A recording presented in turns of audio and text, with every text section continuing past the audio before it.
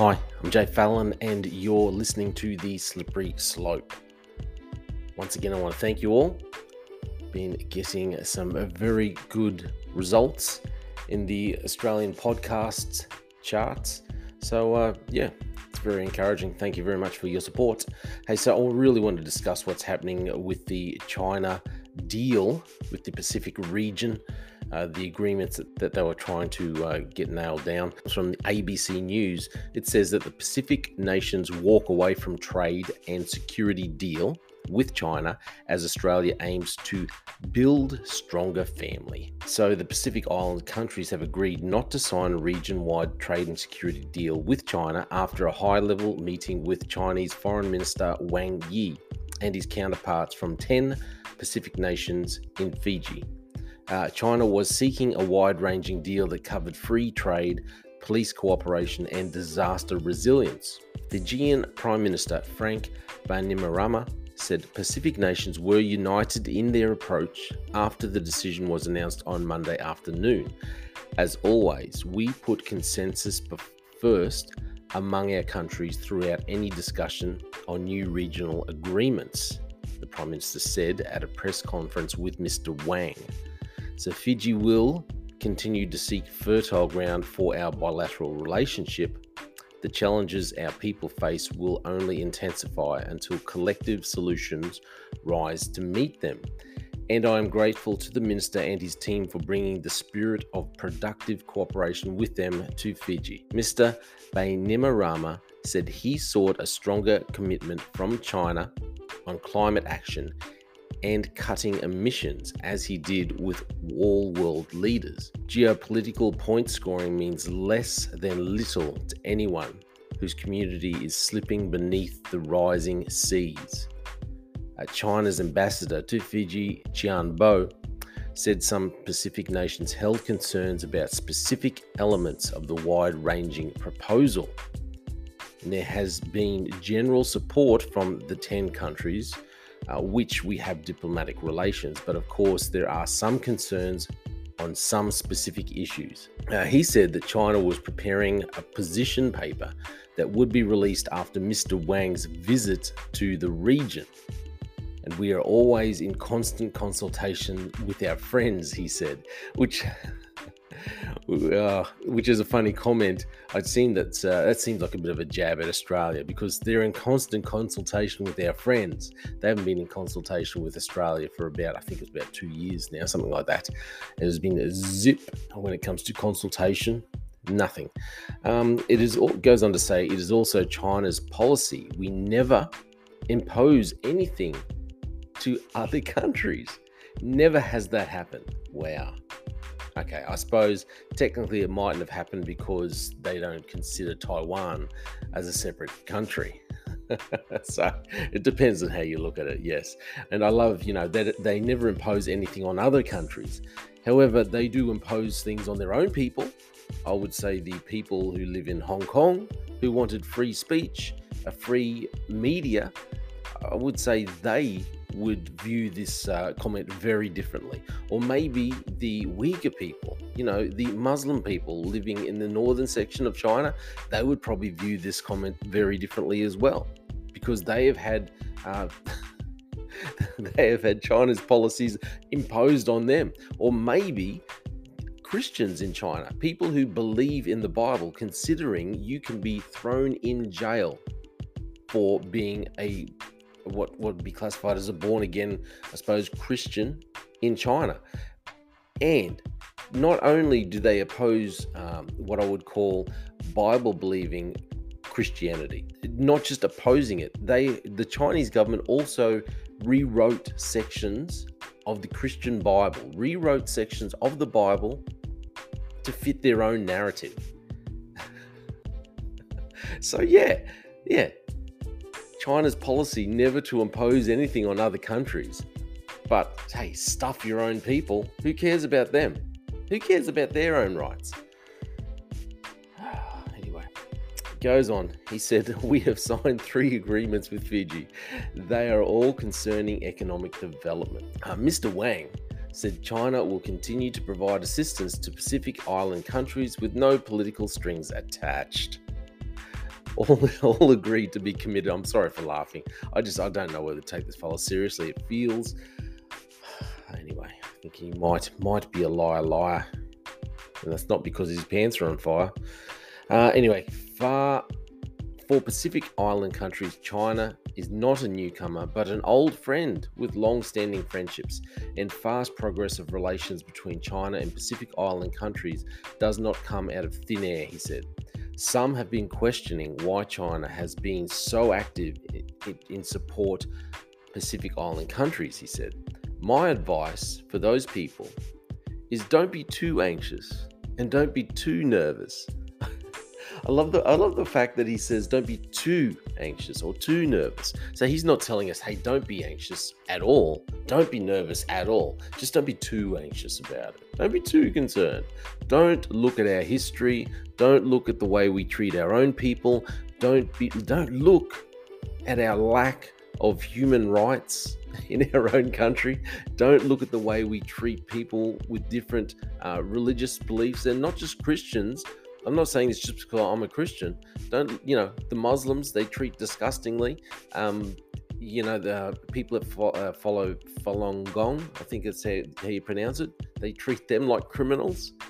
Hey, it's not just me talking about Christianity. You do not want to be a person of any kind of religious belief in China. You run the risk of getting thrown in jail quick smart. And do not say anything wrong against the Chinese government. You'll disappear. But hey, it's all good. Nothing. Don't be too anxious. Don't be too nervous, apparently. Anyhow, I'll go on. Stop ranting. He said China was supporting the development of countries not just in the South Pacific, but also Africa, Asia, South America, and the Caribbean. I would encourage you to look up what has happened with the support that they've given Papua New Guinea regarding some construction work going on there. And you will find that construction is very, very poor quality. Buildings left vacant. The Chinese government and the Chinese construction companies do not live up to the high standards that they proclaim. And around the world, they've constantly let people down and put nations in massive amounts of debt. It's very interesting to see what's going to happen in Sri Lanka. They have only just, for the first time ever, I believe, might be wrong, but I think it's for the first time ever, they have just defaulted on debt to China. So it's going to be very interesting to see how China handles that and how Chinese businesses handle that. Anyway, hey, I'll keep going with this article. It says, the shelving of the multilateral agreement, which also covered security and fisheries, came after federal states of Micronesia's President David Puanolo warned nations against signing it, fearing it could spark a new Cold War. Surangel Whipps Jr., the president of Palau, which does not have diplomatic ties with China and instead recognizes Taiwan, has warned other regional leaders that wide-ranging trade and security pacts with China could have harmful consequences. He said he hoped the region had learnt from its past trauma. In the wake of the Pacific nations' decision, Foreign Minister for Australia, Penny Wong, said Australia wanted to build a stronger Pacific family through security and defence by bringing new energy to the region. She also said the security of the Pacific is the responsibility of the Pacific family of which Australia is a part, and we want to help build a stronger Pacific family. Listen, for my opinion, the issue here is you've had people in power for instance, in the Solomons. As far as I'm concerned, they are the leadership of the Solomons are chasing money, and it will not surprise me if it comes out that it's a personal gain. It's for personal gain. For instance, when you look at the Belt and Road Initiative, the Chinese Belt and Road Initiative, you'll find that countries that have taken up this initiative the leaders of those nations have also received extra help when it comes to helping them continue with their power grab. So helping them get voted back in, they receive extra support within their region to basically ensure that they will be voted back in. And this is why I believe the Solomons government has a lot to answer for. I believe it's going to come out in the future that that this was all for personal gain in reality. Now, the other thing I've never really understood with islands like the Solomons and other islands, even looking at having security agreements and other arrangements with China, is the values of these nations seem diametrically opposed to China's government's values. China is a communist nation. They do not believe in God. As I said, when it comes to Christianity, they've rewritten the Bible. They lock up Christians. They don't respect the Muslim faith either. They lock up Muslims. Other faiths, other religions, they lock them up. They only respect money. They do not value the people. They don't value their people at all. They do not value free speech one iota. They do not value free thought. They only value money. They only value what they perceive as respect and honor and what they perceive as power. They don't have the same moral values. And I understand, America, the United States, Australia, Britain,